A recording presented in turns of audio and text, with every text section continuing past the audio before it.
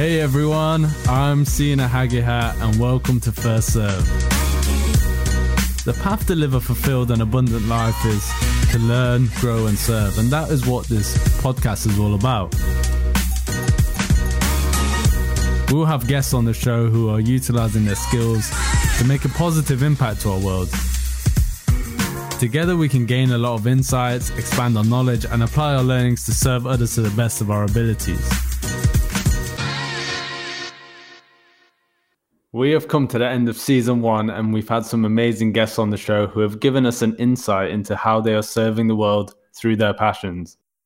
In this episode, we'll go through some of the highlights of First Serve since launching in August 2020. We kicked off this podcast with Richard Mullender, a former hostage negotiator, on the importance of listening. A lot of the times we're listening to reply rather than listening to understand.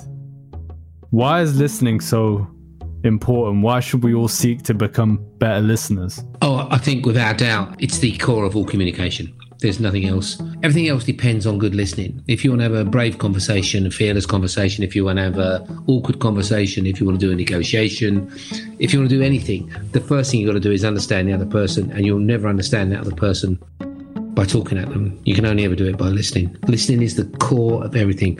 And as you know, and as we've discussed and when you went on the course, most people have no idea how to listen. And that's why I think it's such a thing that we should be teaching everybody to listen properly, to really listen to the other person. Yeah, for sure. There's a quote by Stephen Covey in his book, The 7 Habits of Highly Effective People, and he talks about, as humans, we tend to listen to reply instead of listening to understand. Absolutely. And most of the time we're listening to the words and we're not really listening for the meaning. The words and the tone of voice put together give us the meaning of what's really going on behind. I mentioned that we live in a world where we emphasize talking over listening, and that our lack of listening skills is not serving others who need to be listened to. Also, we tend to jump into solution mode based on our own experiences. There's a lot of people who are in pain or they have anxiety or depression, and I think society tells us that we need to speak up when we have these problems. Whereas if we were better at extracting this information from people, we'd be able to help people in a better way. And sometimes maybe people have reached out, but because we haven't listened to understand, that we don't dive any deeper. And I think having these skills can actually help society in a massive way. A lot of times is what happens is someone's got pain or they're having difficulty and we come up with solutions because we've dealt with that pain before or we've dealt with that, difficulty before. And then we immediately say, well, you should do this. But the reality is that they're not you. They're not me. I can't tell you what to do. I have to listen really carefully to why it's having that particular impact on you. Then having understood that, then and only then can I really start to come up with a solution with you. And most of the time, the solution will come from you, providing I listen for it. And sometimes it needs a bit of a tweak, and sometimes maybe you don't want to do that, maybe you want to do this. But most of the time, the solution is there. People never come to you with a problem that they haven't thought about solving. If your computer goes wrong, you don't go straight to the mechanic and say, tell me what's wrong with my computer. You switch it on and you switch it off in the hope that it fixes itself. Everybody tries to solve a problem first. And then they go, look, but you got to listen to them. Got to listen to them. I dive deeper into our uniqueness and how as humans we can be irrational too, depending on the situation and our state of mind. Therefore, we need to have this awareness to understand people better. Another thing I want to ask you is, as humans, we're quite irrational, especially in anger. So we tend to become quite stupid when we're angry. And you've probably dealt with a lot of those situations. And we have cognitive biases. So each individual is slightly different. How do you deal with that? You have to accept, you're absolutely right. The point you make is absolutely right. Every individual is different. This idea that you can walk in somebody else's shoes is another thing that I think is just badly misunderstood. To be able to understand somebody, be able to walk in somebody's shoes, then you don't walk in someone's shoes. You can't walk in their shoes. You have to listen to understand why this particular thing is having this particular impact on people. Okay, let's have a look at COVID again. Go back to COVID-19 and you're saying what's happening now is some people are finding themselves at home and they're loving it, or they may not be loving it as much as they would, but they're having a great time because they're kind of getting lots of things to do, they're sorting out the house, blah, blah, blah, blah, blah. Other people are sitting there thinking, oh, God, I'm on my own, I'm terrified. So it's exactly the same situation, but look at the difference in the impact. And you've got to understand why this is having that impact on that person. Because if you're the person that's having a good time, you say, what's the matter with you having a good time? Do this, do that, do this, do that. And you're kind of doing the best you can, but actually you've got no idea what it's like for that person.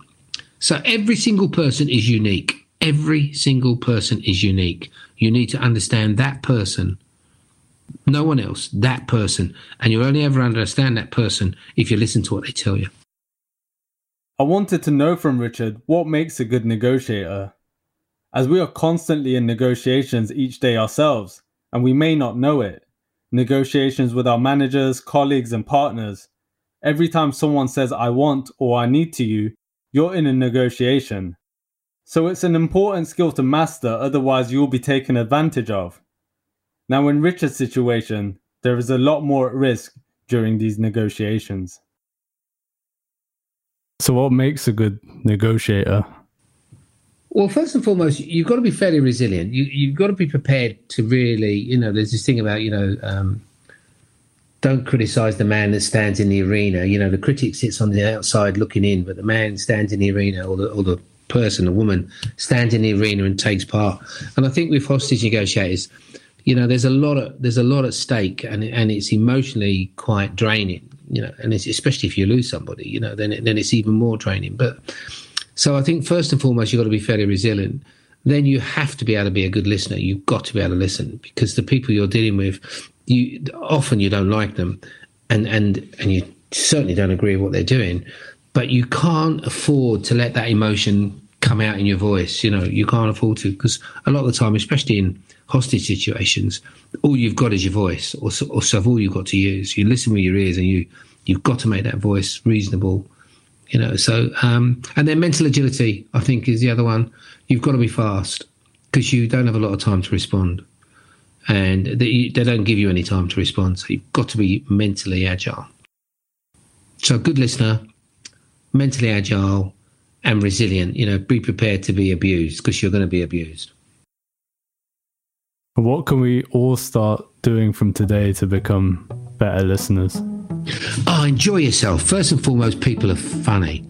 People are great. I love people. I mean, there's such good fun to be around. I mean, I miss being around people, just enjoying them and seeing them doing crazy things. They're fabulous. So first and foremost, just enjoy people. Listen, if the taxi driver wants to talk to you, just talk to the taxi driver. What's the big deal?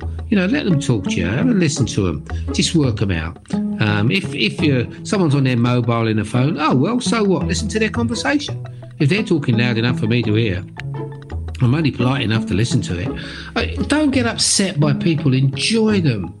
And the more you enjoy them, the more you see the incredible variety of people that are out there. And then you just work them out as you go along. So you practice. Talk to the cashiers in the blooming supermarket. Just get to like people. Talk to the waiters in a restaurant.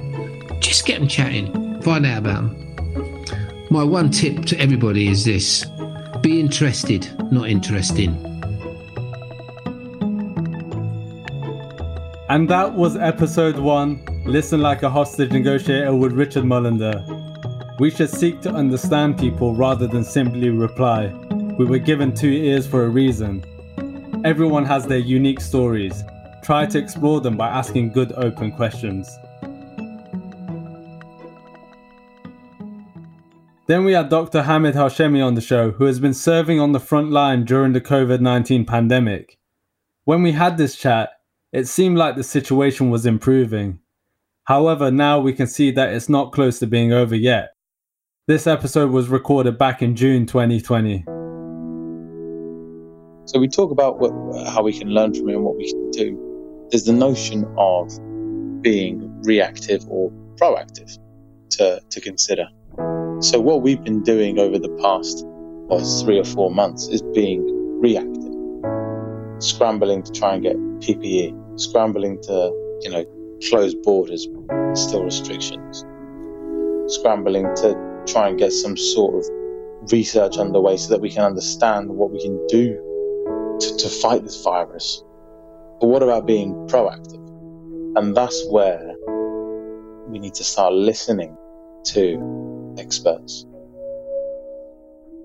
I think the issue is when it comes to prevention that no one really wants to spend money on something that might not have a return on investment. And I've seen that. The example is in healthcare. I've seen it in other industries as well. But when you want to spend money, you need to have a good business case. And I know, for example, with this pandemic, there's an obvious business case, but I think as humans, we tend not to invest in things that might not pay off. I think that's a behavior we need to change as a society to deal with things like this in a better fashion. Yeah, it's not sexy, is it? No. Investing in, investing hundreds of millions of pounds in research and viral prevention isn't particularly sexy. And if you do it really well, you reduce the number of outbreaks you get. So you don't ever actually end up seeing those hordes of unwell people, which can sometimes then, as you said, can sometimes be like, well, what the hell are we investing? COVID-19 has had the most impact on those who are lonely, obese, or have vitamin D deficiencies, but we don't hear anything being mentioned on how we can improve those areas. What I've not really seen being emphasized too much in the media is how to boost our immune systems, how to have better hygiene, better nutrition, prioritize sleep, vitamins, nutrients. I think that's missing, that education is missing, and that could actually go a long way in terms of prevention. Yeah. I mean, I'm not sure this is necessarily specific advice to trying to fight off something like COVID-19, but generally, when we talk about our health, there are kind of cornerstones of medical advice that we always kind of go to. There's things that we talk about, like not smoking, not drinking. Everyone will have a different perspective on the current situation, but we cannot ignore the fact that loneliness is a killer, and with restrictions and isolations in place, the impact is severe. People react differently, right? So for me, this has been a period of solitude, and I think solitude gives you the opportunity to explore things that you couldn't before, go to areas that you didn't go to before, and really have time to reflect on things. Yeah. But I think there's a fine line between solitude and loneliness. In both situations, you're alone, but you make a choice to be in solitude. But when it comes to loneliness, it's not a choice. No one chooses to be lonely. And I think that's the difference between the two, where some people are using this period to thrive in this moment, whereas some people are probably struggling. And I actually think that fear and loneliness are the bigger pandemics that we have out there in society. I mean, loneliness increases the risk of mortality. It also increases the risk to mental and physical health.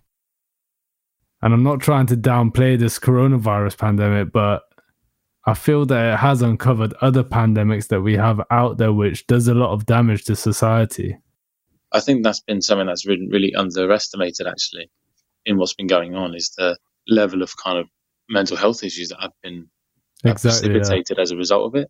You're absolutely right in that. It's just like, whilst all the kind of viral cases were coming in like March and April time, the main other thing that was coming in were people with mental health issues as a result of everything that's been going on. Now, that is another thing that I think we really kind of underestimated the impact of, and we have underestimated the impact of, is the psychological impact of something like this. Even just the impact of the measures that were implemented. But when you start to consider the longer term impact of things like, job losses, the financial implications of things on individuals and, small business owners, they're pretty significant. We're getting better as a country at looking at our mental health without that kind of taboo stereotyped perspective, which I think is brilliant. It's something that has always been kind of brushed under the carpet, particularly with men. Like, it's awful seeing what some men go through, and obviously women as well, but particularly men are bad at it. And I hope that, I encourage to hear what you're saying, but I hope people have used this period as an opportunity for self-reflection. Because there's a degree of things being taken out of your control, which people don't like. I certainly don't like that. I like to have a degree of control of what's going on. And things have been wildly out of control for the past few months. But I hope people have used these past few months as an opportunity for personal growth, to sit and look, even if you're not necessarily going out to work or you're not able to go and see your friends and family, but use it as an opportunity to understand the importance of friends and family in your life. You and I are lucky, man, that we come from we're in a big family, right? We've got like all manner of cousins all over the place, and we're a close unit. And I'd like to think that we didn't take our family for granted, but I've done a lot of thinking over the past few months and thought, actually, maybe I did. Like, all the gatherings that we've had where there's like, so many of us all together getting to chill out. We're not going to be able to do that for a while, where there'd be like 15 or 20 of us in the same house, all sitting on top of each other. It's going to be a while before we're able to do something like that. And it's given me an appreciation that, my family are the backbone of my life. They kind of give you the reason, they give you the support, they drag you through when you need to be dragged through, and stand you up when you need to be stood up. I hope there's a good proportion of your listeners and members of the public, not only in the UK but just across the world. I hope people have used it as an opportunity to reflect on their life, reflect on society, and use it as an opportunity for betterment, not as an opportunity for detriment. Because the virus does that anyway. The virus does that anyway, but let's fight it by trying to better ourselves as individuals and as a society. And I reckon, I don't know about you, man, but I think that has happened. I think society has pulled together. I think society has become a kinder place. I think society has become a more loving place and a more appreciating place. I believe in human beings, and I think we'll see those changes carried forward, even as the restrictions are lifted. I think we'll see that carried forward. Something I've been doing a lot this year has been journaling and expressing gratitude. It has been a game changer for my mindset and the way I show up each day. I highly recommend this. If you don't do so already, it will change your outlook on life. Yeah, for sure. I've definitely expressed more gratitude towards this period. I started journaling throughout this period as well. I express 3 things I'm grateful for in the morning and 3 things at night, and you'd be surprised at the number of things that I probably wouldn't have been grateful for in the past. Yeah. The little things, like going to the barber to get a haircut. You've seen the state of my hair at the moment. I'm in desperate need of a haircut, but Tarzan. It's things like that you took for granted before. Yeah. And like you mentioned, friends, family. Yeah, it's just those little things that you realize what you had before this pandemic was so good. Yeah. But that's what I mean. I think it's been an opportunity for us as a species to kind of look and think, things were okay before. We had problems, but you were still able to go and see your family and your friends. I mean, that's been such an impact for people. And I hope it gives us a bit more of an appreciation to look at ourselves and say, all right, look, let's try and make this world a better place. One key learning is that as long as we stick together as a community, we can get through adversity, although it has been difficult with restrictions in place. I know last time we talked, you'd mentioned the grant study from Harvard University. I think you're right that we're social creatures and we do need to be around each other to live a fulfilled life. Yeah, definitely. So I don't know how many of your listeners are going to be familiar with the grant study, but basically it's a really fascinating thing, and I'd recommend anybody to go and read a bit more about it. But Harvard Medical School have, for the past 80 odd years, been doing this really, really fascinating study, looking at a number of things. But the thing that really intrigued me was happiness. How do you lead a happy life? And I mean, that's the question. It's been the question of many generations, is what is it to lead a happy life? What is it to lead, a fulfilled life? Is it money? Is it holidays? Is it experiences? What is it? What is it? But what we've seen from this grant study, which I think is so intriguing, is when you take into account all these other variables, whether if you really want to drive a Ferrari, whether you drive that Ferrari or whether you drive a Fiat Punto, what really makes you happy is having meaningful relationships with other people, be that friends or family, but having meaningful relationships with other people. That gives you happiness, and that really harks to the human being's sense of community. And it's that strong, is that there are all these other forces in the world, but the one thing that really makes us happy is the sense of community. And I think it's going to take a lot more than a virus, and I think it's taking something much stronger than this to try and even get closer at breaking that spirit. That was Dr. Hamid Hashemi from the episode COVID-19 Serving on the Front Line. Check out the full episode on Apple Podcasts, Spotify, and Google Podcasts.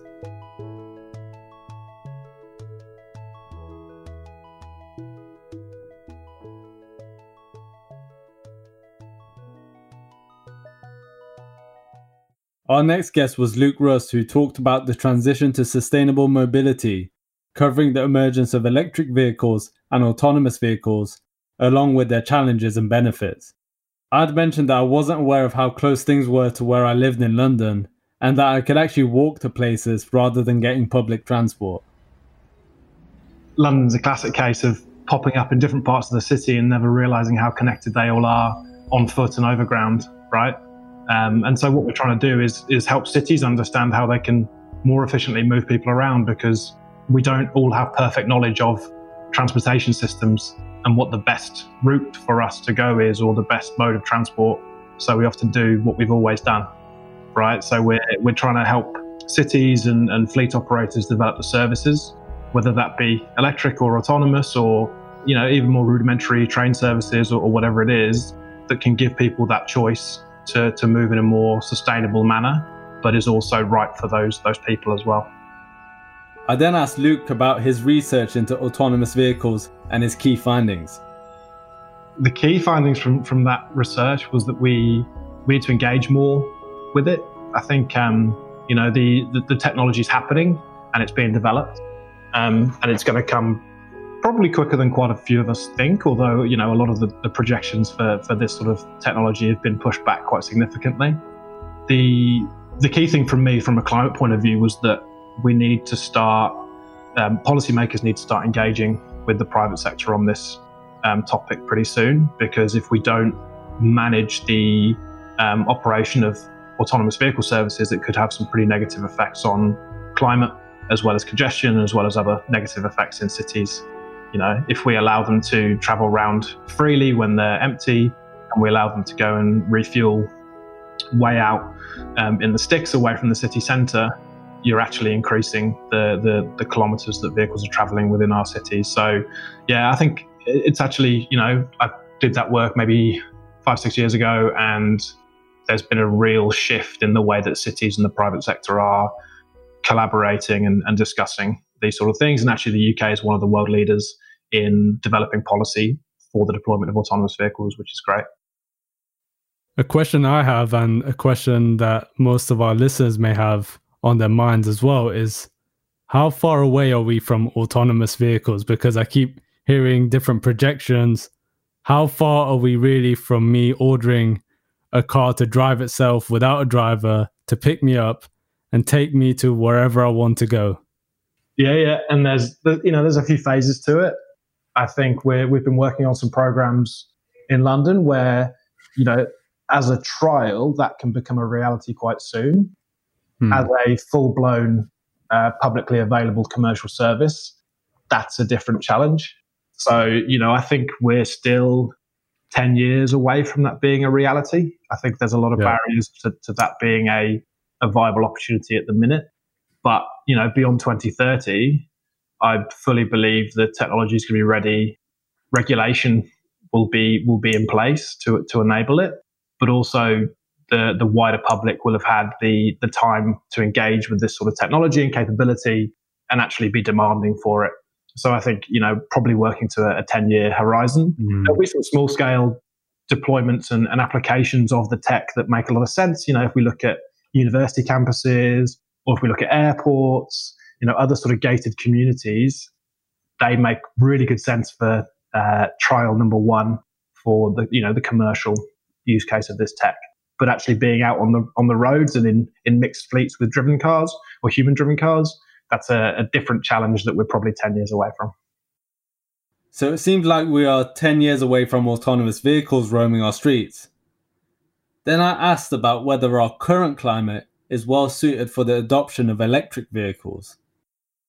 So I just want to touch upon the current climate we have and the energy transition going on. So a shift towards cleaner energy, renewables, we have car ownership decreasing, we have hydrocarbon demand decreasing, we have renewable energy costs decreasing. So what do you think of this climate? Do you think it's set up for the shift towards electric vehicles? Yeah, for sure. Hey, look, I think the transition was happening and it has been happening for a few years. I think the impact of COVID-19 around the world is actually only going to accelerate it. We've seen the oil markets in turmoil around the world and a real challenge for those players and how they now evolve their business strategy. And we've seen BP make some pretty significant moves over the last couple of weeks.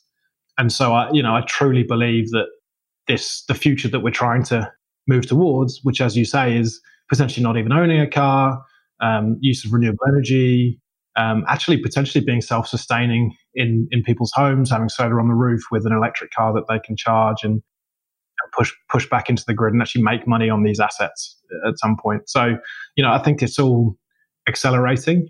I really do believe a lot of this is going to happen a lot faster than people think. Energy is very, very complex. And actually, can we get the grid, trying to get the national grid to be future-proofed for the decentralization of energy is a massive, massive task, which we're sort of, we've historically been on track to. But as this accelerates, I think there are some big challenges that we need to jump over as well.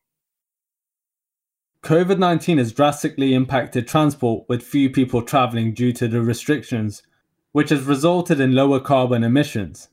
The restrictions have been good for the climate, but what can we do to maintain this going forward? Now, just touching on the impact of COVID, we've seen carbon emissions drastically reduced. I've seen a lot of before and after pictures of the skylines of some cities, and it's just been amazing to see how the images have changed. Much cleaner air, cleaner water, the biggest drop in greenhouse gas emissions ever reported. I'm sure you're over the moon with these results, so should we encourage or enforce lockdowns more regularly?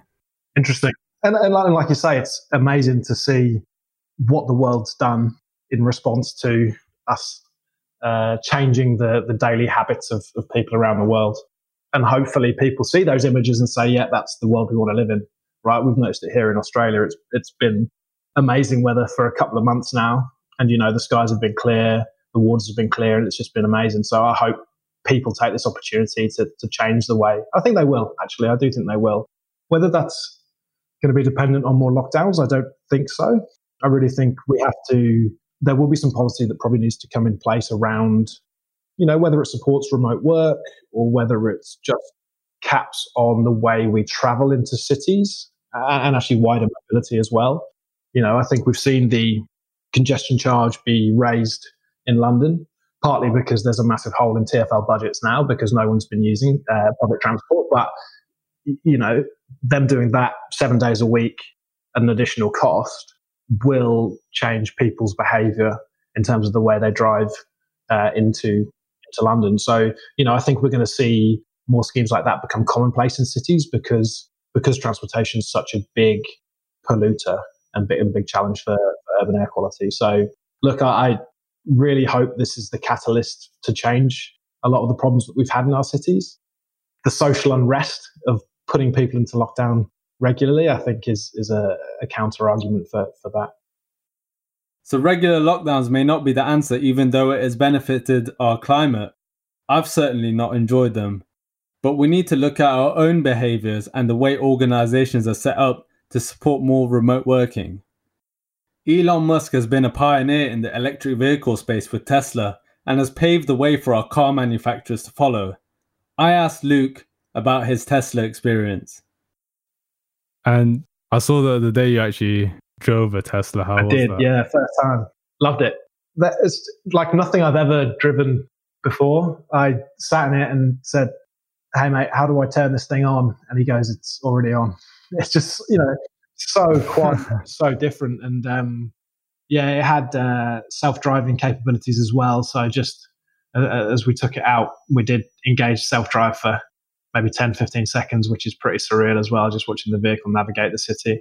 So it's very cool. It's a bit of a rocket ship, and I think I can see a few people being scared once they get into something like that, because it is quite a different experience to what they're used to. But like with many things, once you've tried it and you understand it, then it should change the way people think about getting themselves around. Yeah, because I've heard when people try electric vehicles, that's when they really get hooked onto it. Yeah, that's right. And like they won't go back to a conventional vehicle once you've tried it. And they're fun to drive as well. The power of an electric vehicle is not like the sort of lag you get when you push the accelerator on a conventional vehicle, right? So you push the accelerator on a Tesla and it just goes. It's like a Scalextric. So, once people understand that it's also fun to drive, it's super, super safe. And actually the Model X that we drove can have 6 or 7 people in that as well. So, it's a proper family car, but it drives like something you'd want to take around the track. And once people get over the psychology of, so we're going to have to charge this every 200 Ks, actually, how often are you traveling further than 200 Ks? Not very. So there's some psychological barriers, but you're right. If we can get more people trialing them, I think the uptake will accelerate quite quickly. Okay, so we've touched on electric vehicles, autonomous vehicles, renewable energy, but what I really want to know is, what is your vision for the future? What do you want to see? Easy question. I think for me, the key thing is about giving people a better way of life. Like, it sounds silly, but I think we can be sustainable. I think we've got the technology, engineering capability, the people in the world now to make us all be able to live really good lives that are increasingly more sustainable. I think there's a massive challenge for urban mobility, which, is an area that I'm really interested in and kind of focused on at the moment. But I think if we can actually give more people access to transportation than we currently have, give more people access to jobs, give more people access to leisure facilities and other things without the need to own vehicles, etc., whilst making sure that our energy systems and the vehicles that we're using are right for our environment and also our local cities. That's the kind of vision I think I have, and it's super achievable as well. And what can we all start doing as individuals to help with this transition, to help us as a society become more sustainable? Yeah, look, I think there's an initial bit of recognition of how we're not necessarily traveling today and right now, but how we've historically been using private transportation or high-emitting vehicles in the world, and just recognizing our own carbon footprint. I actually think there's a gap in society of having real understanding of the impact that I'm having on the world. And once you've got that kind of initial recognition, I think, you can start to change your behavior. I think behavioral change is what we're trying to drive here, right? We want people to be traveling in slightly different ways. So we need people to be using better forms of transport. So I think one, understanding the problems that you've been working with for many years, but then also start to look at what the different other solutions are that's coming through, because there's so much innovation happening and so much really cool stuff. Like, I remember when Uber first came out, like that became a cool thing to do. And actually Uber in many ways is a more sustainable solution than private vehicle ownership. So, we need more of these services to come through, but we need people to be able to engage with what's happening to then move in slightly different ways. But like I say, I really don't believe we're going to change the behavior of everyone. But I think if we can start to offer people alternatives that don't necessarily need massive behavioral change, that's when we can start to drive the biggest benefits to society.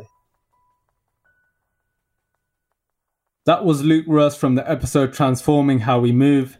You can listen to the full episode on Apple Podcasts, Spotify, and Google Podcasts. Our next guest was Jessica Dowdall. She shared with us a truly inspirational story around her dad's mental health and how she managed to foster change through positive energy. So last year, I think it was about 12, 18 months ago, my dad was in just a really bad place. He broke up with his partner. He came off his medication. He stopped doing the normal sanitary stuff. He wasn't as clean as he usually was. He's had depression for years, and he pretty much got to the point where he had no self-worth, no confidence. He even stopped leaving the house and going to the pub or going to do things. And he was just in a really, really bad place. Myself and my brother, we were really worried about him, and to the point where every time we would see him, it was always a worry about something happening and worrying that we weren't going to wake up with a dad anymore. And when you see someone in so much pain and just no confidence, and you just don't know what to do. And I remember receiving an email, and it started with "To my darling daughter." And if you know me, I'm a bit of a skim reader, and I read down, and all I saw was, "Sometimes I wonder if giving up the depression medication was a good thing. I don't think I was any stronger when I was on it." And he said, I read down a little bit further, and it said, "I can never thank you enough for what you've done for me." And then it said, "My fondest love, Dad." And I remember reading it. And when you leave your dad's house after he's been crying in your arms because of his depression and his loneliness and no self-worth, and he's given up his depression medication and he's unstable, I just completely crumbled. And he was suicidal at the time. He told me he was suicidal. And it was almost like a wake-up call, because for both of us, really, because he was at the brink and I was just so anxious about leaving him for 5 minutes because I wouldn't know what he would do. I got to the point where I would leave the house and I would text him straight away, and I'd be like, "Are you okay? What's wrong? Is everything fine?" And he'd be like, "Yes, I'm fine." And if he didn't reply for an hour, I would start ringing him, and it was almost affecting me as much as it was affecting him. But obviously, to watch someone in so much pain and having kind of the way I am in terms of nurturing others, I was just so worried all the time. Anyway, so that's the situation. And my dad, thankfully, didn't do anything at that point, and I'm so glad. But also it's a scary thing, because this does happen to others. I've seen so many stories, and I'm just really, really thankful that I still have my dad here. But anyway, that's my motivation, because I nearly lost my dad, and at that point we both realized something needed to change. And that was her dad's story, and you can see at that point he wasn't in a really good place. But in order to make a change, we need to start small and make incremental changes that are constantly evolving rather than setting fixed goals. You want to constantly make yourself better. You want to constantly work on yourself. You know what? You constantly want to improve your mental health.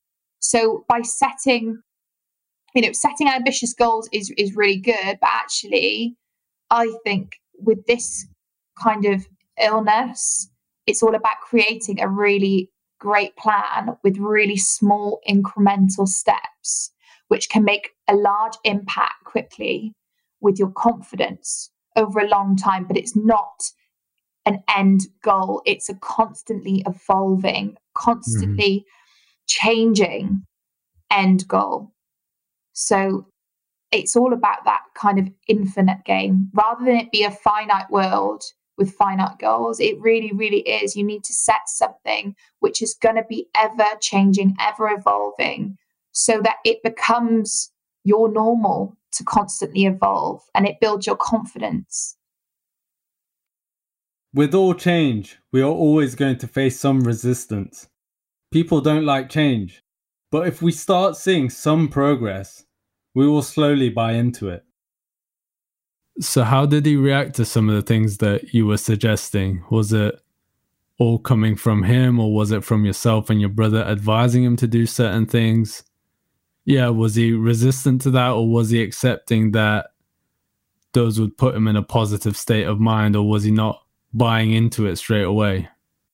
So I didn't want to come in with like a sergeant major attitude, like, right, let's go, I can see the end goal, let's go live. No, not at all. That is just not the approach. You cannot approach this kind of thing. You need to do it in a very, very soft way. That's what I'd recommend. It can't be coming in and taking over like a whirlwind. It will not work. It will scare people off, and it will hurt the person you're trying to help. What I would say is, yes, a lot of resistance in every single aspect, but you keep prodding them with the energy stick and they will start to move. So one of the things we started with actually is something that gave him confidence. His confidence levels were so low, so incredibly low. So we were trying to find different hobbies and things that he can do that can build his confidence. His skills are in the plumbing trade, and he would follow instructions of how to install things. So I'm thinking, what other things can you do? What things can you read and then follow a step-by-step guide in order to build something or make something that can give you confidence? And when my dad first got divorced from my mum, he couldn't cook at all. And now he'll give Gordon Ramsay a run for his money. And he found cooking was one of the major things that gave him confidence. Being able to see something in a book and recreate that and taste something and having that gratification and saying, you did that and it tastes good.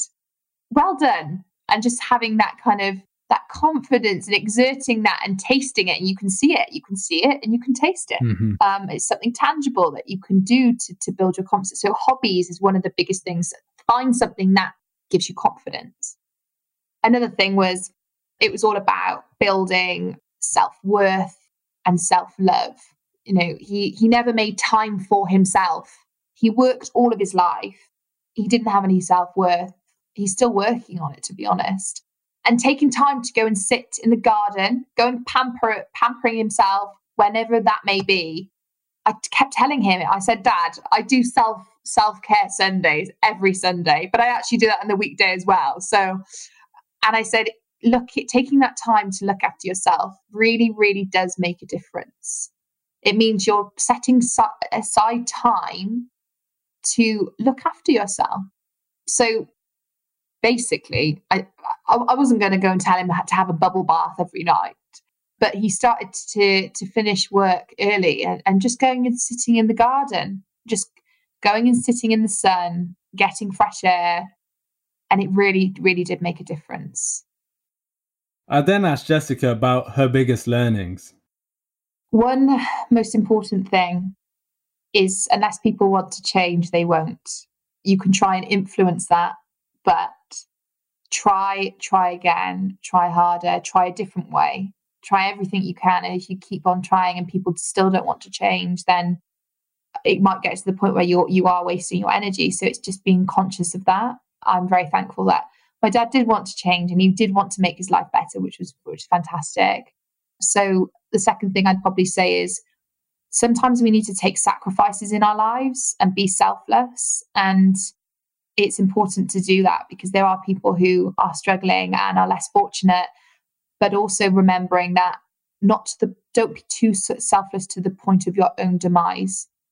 Like I said, sometimes I struggle with my mental health. And if I had a really, really bad day at work or something's happened in my life, which has been really stressful, and then I speak to my dad and he's having a really down day, it can really impact my own energy and my own mental health. So it's just being kind of conscious but still being very selfless in the way that you act. And then I think the third thing is probably positive energy. I talk about positive energy all the time.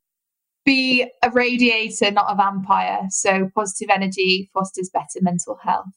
So I think changing, unless people want to change, but try as hard as possible, being selfless and being a radiator, not a vampire, and bringing that positive energy are probably my biggest learnings throughout the journey. And what advice would you give to others who are struggling or need a bit of a lift? So I would say, talk to people. It's so incredibly important to talk to people. Find a safe space, a safe person.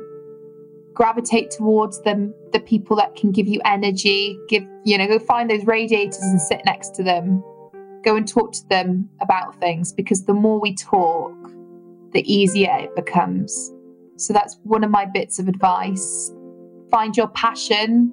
Keep trying things. Failing, it's okay. If something gives you energy, self-worth, gratification, just go and do it. Go and enjoy it and build your energy and build your self-worth. That was Jessica Dowdall from the episode Serving Others Through Contagious Positivity. You can listen to the full episode on Apple Podcasts, Spotify, and Google Podcasts. The next guest was actually myself, from an interview I did with the Tech Allies Network on my experience as a young leader. We live in a world today that needs stronger leadership, and those skills should be learnt at an early age. However, people may doubt your leadership abilities based on your lack of experience, as they may simply look at your age. As a young manager, I think one of the things that is always in the back of your mind is, am I inexperienced? Am I too young to be in this role? And I think the word experience or inexperienced is sometimes not understood that well in this context, because I think in most cases experience is seen as how many years has that person been working for. But my understanding of experience is, what has that person gone through? What have they learned? What are the emotions they felt? What were the challenges and how did they overcome them? So when I think about someone with 20 years experience doing the same thing for 20 years, the exact same position, same job task, is that person really experienced, or are they just really skilled at that particular competency? So I don't really let it faze me when people think I'm inexperienced because of my age. Always think back to the reason why you were put into the position, and there's obviously people in the organization that believe in you and trust that you could do a good job in this role. Now, building on the inexperienced limiting belief that people may have based on your age, you will feel some tension managing team members who are older than you. It just takes time to win them over. And for those people on the team that are the experienced people, perhaps those that are older, especially if you're a young manager that are coming in and you're managing people that are older than you, do you do that in your role? Yeah, I'm actually the youngest person in my team. Right. So how do you deal with that? What are I don't even know how if I was going into that kind of role, I guess I'd feel really nervous about that kind of situation. It is tough dealing with people that are older than you, because I think they might have that expectation where they feel they want someone more experienced. But like I said before, you need to just remind yourself why you're here and what you can bring to the table. There's a reason why you are where you are. There's people that have faith in you. So just demonstrate those skills. And if the older team members are slightly skeptical about your abilities, over time, you can manage to show why you're here and that you're here to help them and that you do have the right skills. So it's kind of like building up that trust. Yeah. If it's a new team, they don't really know your history or your background. They don't know all the personal things you went through as well to build up those leadership attributes. So if someone's new to the team, they don't really see all those aspects. They just see, a young guy still in his 20s. Like, what does this guy know about leading a team? But there's a lot of personal experiences that also build your leadership attributes that they don't necessarily know about until they get to know you better. So I think people shouldn't write people off just based on age. One of my biggest challenges was delegating work. I was a solo flyer before and used to think I could do it all on my own, which put a lot on my plate and impacted other activities. Delegating can free up your time to focus on the most important deliverables, whilst providing the opportunity for others to utilize their strengths or to pick up new skills. So are there any techniques that you use when you need to delegate work because you're a manager now, and this was something that you were skilled at beforehand? Do you have any advice or anything that you'd say to somebody to try to help them to be able to delegate? What did you use? What do you use when you're trying to delegate work to a team member? This is a tough one. And to be honest, delegation is one of the areas that I need to improve on. I feel when you're an individual performer, you don't really have much experience in delegating because you tend to be on the receiving end of it most of the time. You're not going around telling people to do certain things or delegating work to others. So I think when you make that transition, it's a completely new area to yourself. But one of the things I think helps with delegation is setting the expectations up front. What do you expect from your team? Because when it then comes to delegating tasks to team members, it's not a surprise to them as to why you're delegating that work. They know exactly what that piece of work is for and how it contributes to the strategy or the bottom line. And there's certain challenges with delegation that I've learned over time. There's different scenarios for delegating. You might want to delegate because that person is really skilled at doing that certain activity, so you delegate it to that person, they can get the job done. Another scenario is that you want to delegate something to someone because it's a development area for them, so you want them to learn something from it. And another scenario could be that you actually want to put someone to the test and see whether they can do something, even if it's completely not within their area or their skill set. But there's different circumstances for applying these things. It all depends on the urgency and the priority of the work.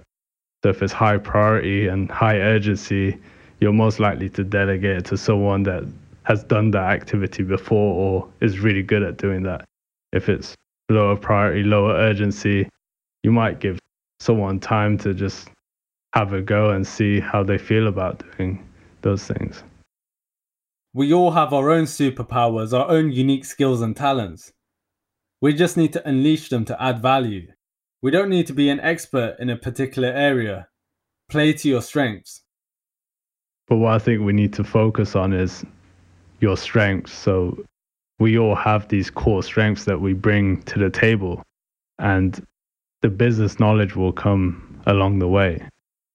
So how can you apply those core strengths to help people, help someone, help a team? And the business knowledge you'll pick up along the way. So I'll give you an example. In my first role, I was working with geomatics, and exploration and looking at well data and seismic data. I didn't have a clue about all of that stuff. Didn't know much about coordinates and coordinate reference systems and well deviation and directional surveys. So what I had to do was think about what I can bring to the table. So when I was speaking to those guys in the business, they all have a geoscience background. So how can I communicate to them? How can I add value to them? And you just need to look at your skills. So mine were, I'm quite analytical. I can provide solutions. I can improve processes by cutting inefficiencies and cutting costs. So would those skills be beneficial to them? I think yes. So what I would do is sit down with those people in the business and ask them, what are your problems? What are your pain points? Let's walk through the process for this challenge that you're having. And let's map it out on a whiteboard and show me the pain points. Through that process mapping, I managed to learn a lot about what they do. And facilitating that discussion helps you learn as well. So asking, why is this done a certain way? Why are we doing this before that? That in itself is a learning experience, and it is disguised kind of. So you're learning, but you're also helping them at the same time. And it's challenging at first because you don't have that business knowledge and you can't speak their language. But once you get your foot in the door and you give a few examples and deliver some value, you then become known for that person that, saved X amount or reduced the time of this process by X amount. Once you've got that and then you've built your business knowledge in the background, then you start to become seen as, a person that can add value. So it does take time if you don't have that experience, but I feel that we all have a core set of skills that we can bring to the table no matter what industry we're in. And the industry knowledge always comes down the line. With a lot of teams now working virtually, spread across different locations globally, building a high-performing team is a challenge. But what can we do to build that cohesion and environment for growth and high performance? And so, especially in that kind of scenario, but also more in general, how do you build a high-performing team? So to build a high-performing team, there's one book that I really like. It's called Drive by Daniel Pink. Don't know if you've come across that one. I have not. But yeah, it's one of my favorite books. He talks about 3 things to motivate us, or 3 things that drives us. So the first one is autonomy. So allowing people to do things in the way that they like to do things. So giving them that freedom to express themselves. As long as they get the work done, doesn't really matter how they do it. The second one is purpose. So team members need to know exactly why they're doing what they're doing. I think a lot of the times people do work and they don't really know why they're doing it. So always relate back to the strategy and the vision of the company, the bottom line. What you're doing is contributing to X, and this is why you're doing it. So they need to have a clear purpose. The third one is mastery. So mastery is about always seeking to improve, seeking to get better. You're never going to have all of the knowledge. And that's what it means by mastery, is that you'll always get closer and closer to mastery, but you'll never get there. And if you have that mindset, it means that you need to keep learning and keep improving. You're never going to know it all. And if you have those 3 attributes, I think it motivates you and drives you to do well at work. So what I'm trying to do is incorporate some of those things at work and make sure that I provide them the purpose, mastery, and autonomy. So I covered 3 areas to work on in order to build a high-performing team. but engagement is definitely the key focus area for me. So overall, is there one area of focus that you think a young manager who's in a similar situation or similar position as you've just come into a new role, you've been an individual performer, you're now a young manager managing people and managing an area of the business, what should you focus on first and foremost? I think for me, the most important thing is being present. So the most valuable thing you can give someone is your time. So put aside that time for your team. I know I've had previous managers where it's hard to catch them, or you miss your one-to-ones, or you miss your meetings with them, and they haven't been around for you or to give feedback or to give you guidance and support. I think that's your number one priority as a leader, is to be around for your team. That should be your number one priority. What you just heard there was from the episode We Are All Leaders, which is available on Apple Podcasts, Spotify, and Google Podcasts. Go check it out. We have come to the end of this episode and season. I appreciate all of the support over the past couple of months with this podcast. I want to thank all of my guests who have given up their time to share their stories and knowledge with us. I'm going to take a few months to work on some episodes for season 2, with more inspiring guests to really add the most value to you. I have a few ideas that I want to explore, but if you have any ideas of your own or feedback for future episodes, please do get in touch and I'll see what I can do. Take the time to reflect on 2020 and think about how you can integrate your learnings this year. And as Rumi says, you are not a drop in the ocean, you are the entire ocean in a drop. You have that overflowing greatness within you to unleash and serve to the world. But sometimes you need to serve yourself first in order to serve others. If you enjoyed this podcast, please hit subscribe so you can get a notification when a new episode is released. Also share it with your friends and family or whoever you think would be interested in this episode. I would really appreciate it if you left a review on Apple Podcasts, Spotify, Stitcher, or wherever you listen to your podcast. If you want to reach out to myself, you can find me on Instagram. I'll leave the info in the show notes, and I'll see you all in the next episode.